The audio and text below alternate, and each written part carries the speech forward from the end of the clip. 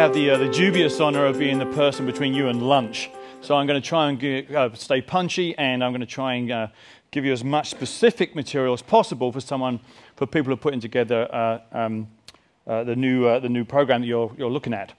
So first of all, what do I consider to be emerging arts? Well, I actually liked some of the speakers earlier that said that actually emerging arts have been going on forever, ever since Lumiere brothers added a sprocket to the kinetoscope and turned it into cinematograph. That was emerging arts. So it's been going on all this time. So what I want to do here is to share with you some specific ideas that you might want to add into your curriculum.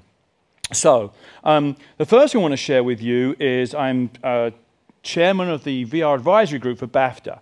And this group's pretty interesting because it's made up half between creators and half between technology.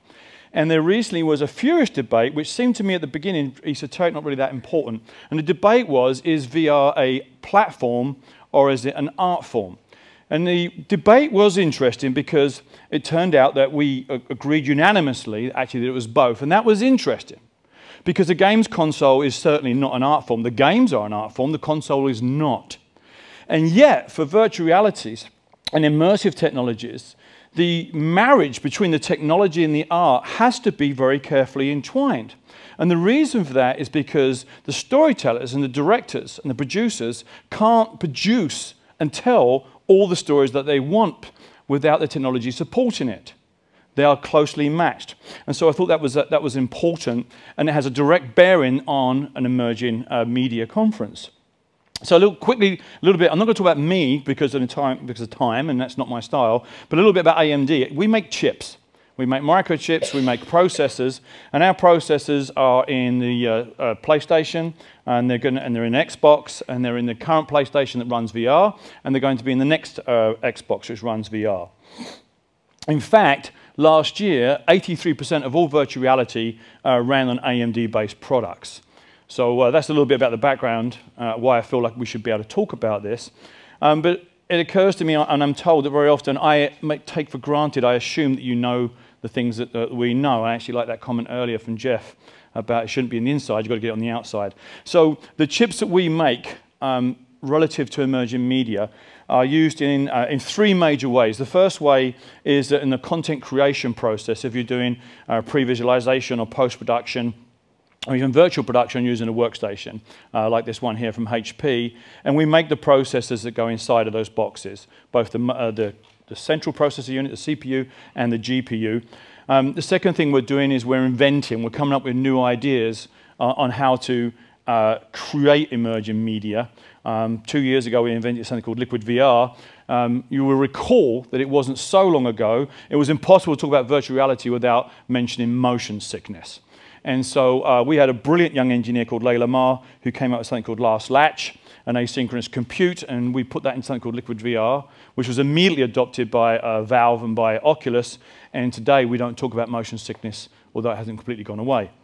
And then the last thing we do is we power the computers that actually experience the technology. And here's an interesting observation. For the last 122 years, technology has been used to create the content. It hasn't been used to consume the content. The consumption of content has involved a rather comfortable chair, or sometimes not so comfortable, and a large screen or a screen in the living room. And yet now for emerging technologies, actually you need technology to consume as well as to create. So, why do I believe that immersive technologies and VR are so important to the storytelling process and to the film industry? I believe that that is the case because at its best, a wonderful piece of movie or television takes us away from ourselves. That for the period of the hour or the 2 hours that we're watching that, we are not in our living room, we are not in a cinema, we are totally taken outside of ourselves and away. That, I believe, is why it's so universally popular, regardless of age or culture or background or anything else. So I was very interested to read about this piece of research, which was done by, I think by Virginia Tech. And what they did was they wanted to measure that immersion. So here's my first kind of request. It was you're thinking about the curriculum. I'd love to learn more about this. And here's what they did. They took two sets of students and they put them into this room. Now, one set of students were looking through a traditional monitor, and the other set of students were in virtual reality. And then what they did was they asked them to identify patterns, sequences. And the set in virtual reality were dramatically faster than the ones who would look for a traditional monitor. In fact, not only that, but hours and days and weeks afterwards, their cognitive recall was also better, and the cognitive performance continued to be better. So we know then that virtual reality does this. I'd love to learn about some more research. That's a little bit of science. Now I want to show you an interesting video, and can we make sure we have the audio? We've all seen scary movies, and we've seen some scary television, and we've sometimes jumped. But I want you to look at the reaction to the virtual reality experience for paranormal activity. So let's just roll this video. This is put together by my friends at VR Works. They put this on location at AMC theaters across America to coincide with the film.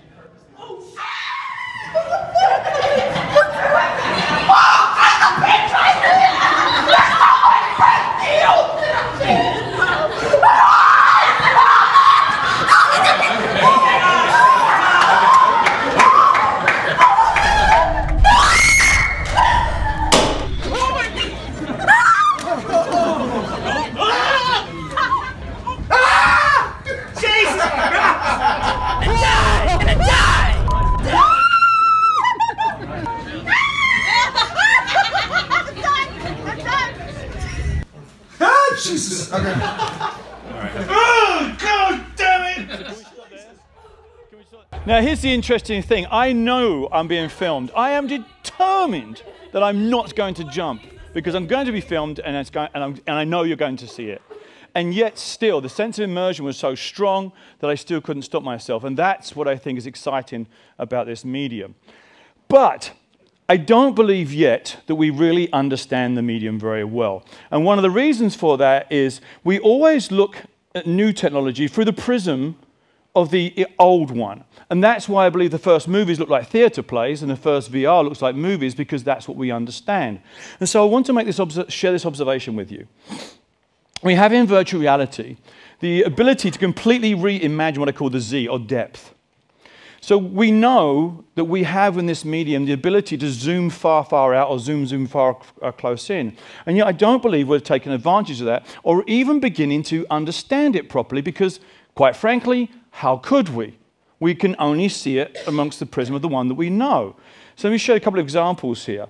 This is HoloLens from Microsoft using augmented reality to re-understand about the way the blood system flows.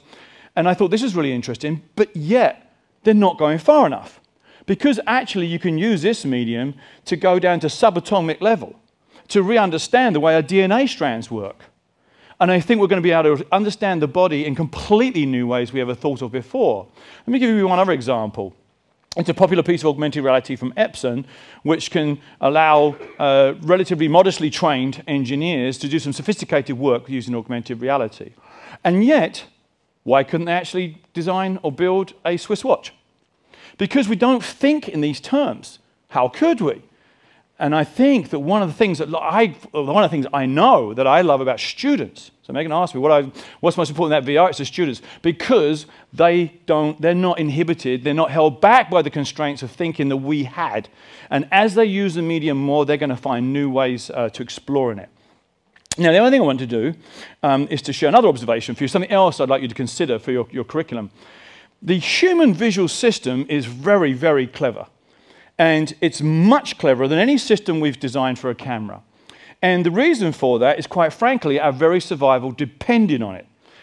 If you can't quickly identify that there's a tiger running towards you in your environment, you might actually be caught by the tiger and die.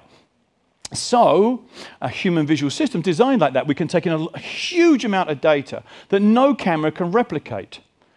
Yet in virtual reality, we can. We can replicate those environments. This is a scene from Battle of the Bastards from Game of Thrones.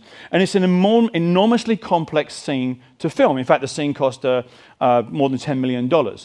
And the reason for that is the director has to simultaneously do some different things. First of all, he has to continue to keep us connected to the characters that we care about in the scene.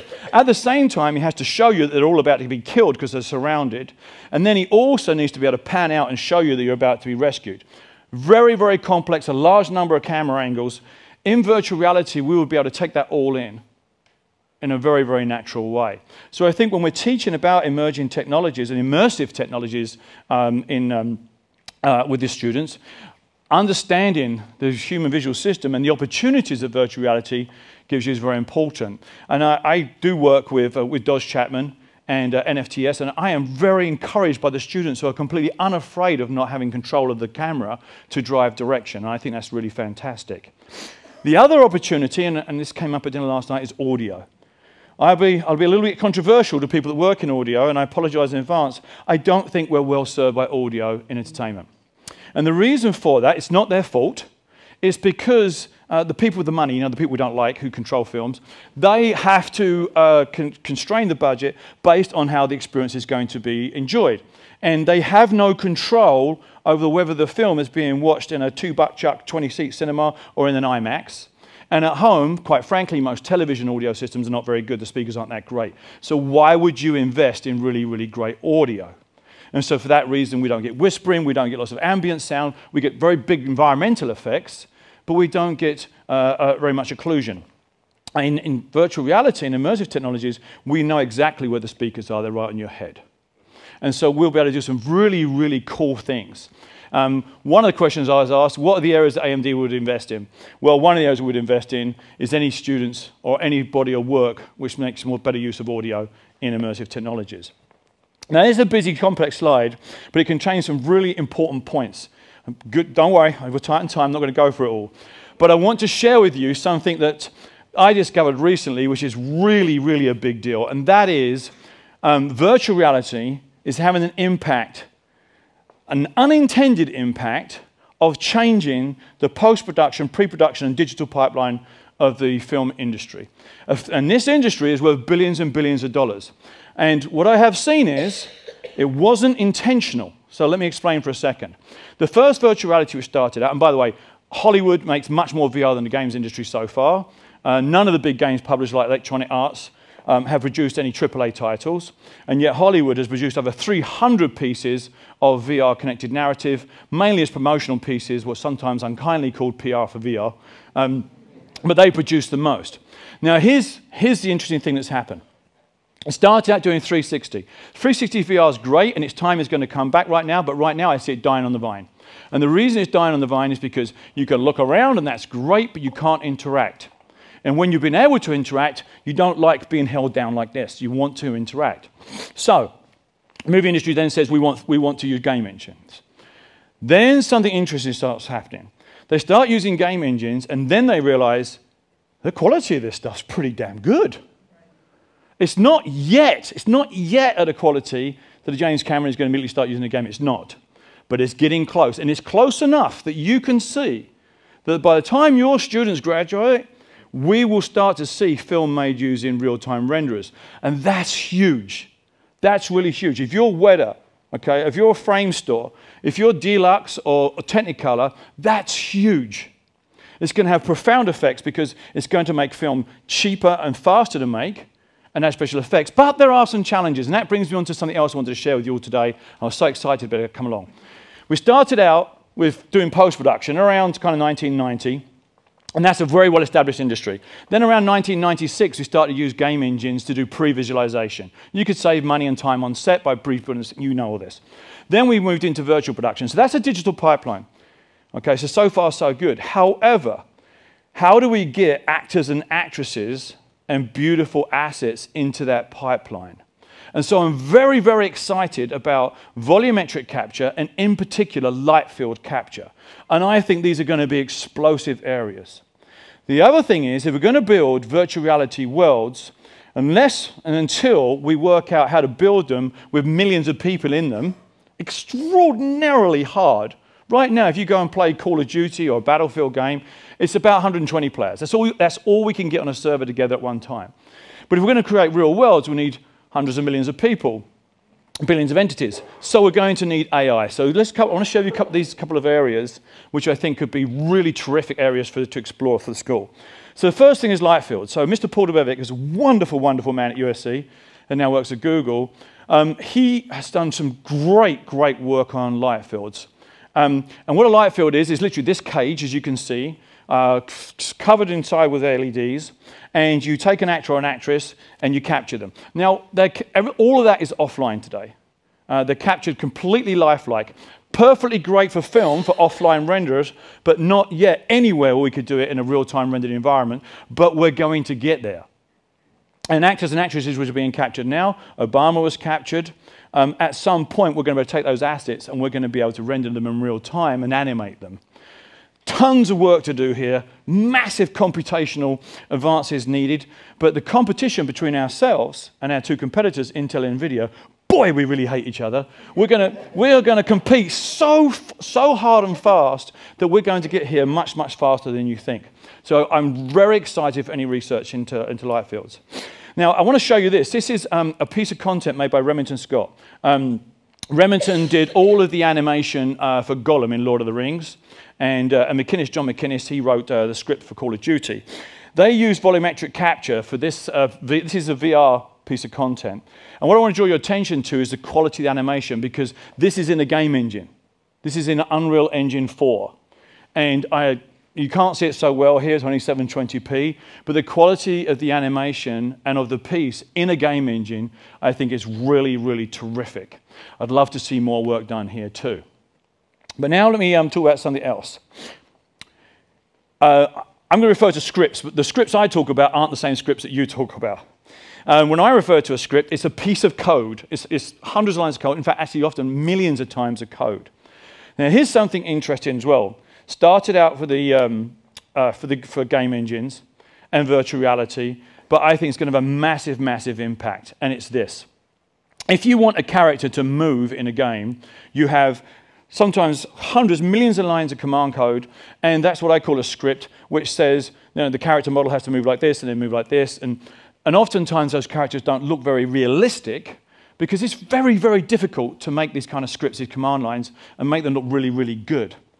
But what's happening now is deep neural networks are being used to create AI animated movement that's not only very, very natural, but think about this.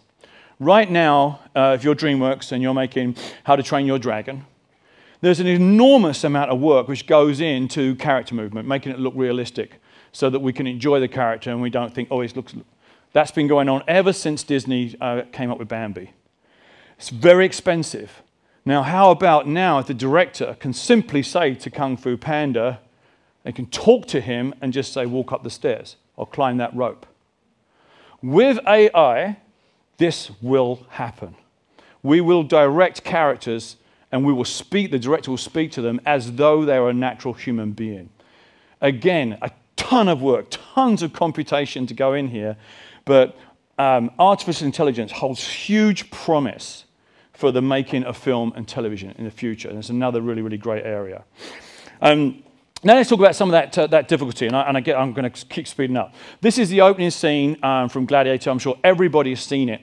And this scene is particularly interesting to me because, first of all, it was very, very exciting. Thousands of Romans, thousands of Goths in a forest, so lots and lots and lots of trees. And then as the battle starts, they fire those arrows and then they fire the fireballs and so on. Now, here's the interesting thing today. This could not be made in VR today. Utterly, utterly impossible. We have what I call the rock, paper, scissors. And this is why I'm going to circle back to the beginning and give you the complete kind of touch points in all of my speech to you today. If you wanted to make that, you just couldn't. And so what would happen is the producer-director is going to sit down and go, can't have the fireballs. Or you can do it, but you can't have the trees. So you can have high-quality visuals, lower frame rates, less entities, or more entities. But it's rock, paper, scissors. You can't have all of those things. That's today. Now, if you're making a piece of content that's planning to come out in 3 to 5 years, you can't do that within the parameters of current constraints because things are going to evolve so quickly. And so my final point on that theme and my conclusion, I've gone as fast as I could for you, is this. It is entirely likely that the most important technological innovations to take place in the next 30 years have not only not yet been invented, they haven't even been thought of. And one of the things, even though I'm in my 50s now, that keeps me as animated as you can see and as excited as I am, is the fact that if we think for a second that all the great, brilliant ideas have happened, they most certainly have not. There is another Google, another Facebook, another Twitter. There is everything to be invented. And the reason I gave up my weekend to come and be with you all, first of all, it's a great honor, thank you for inviting me, is because you hold the key. Your students are going to invent the techniques and the products and the things that are going to make all this come true. That's exciting. So thank you very much. Thank you.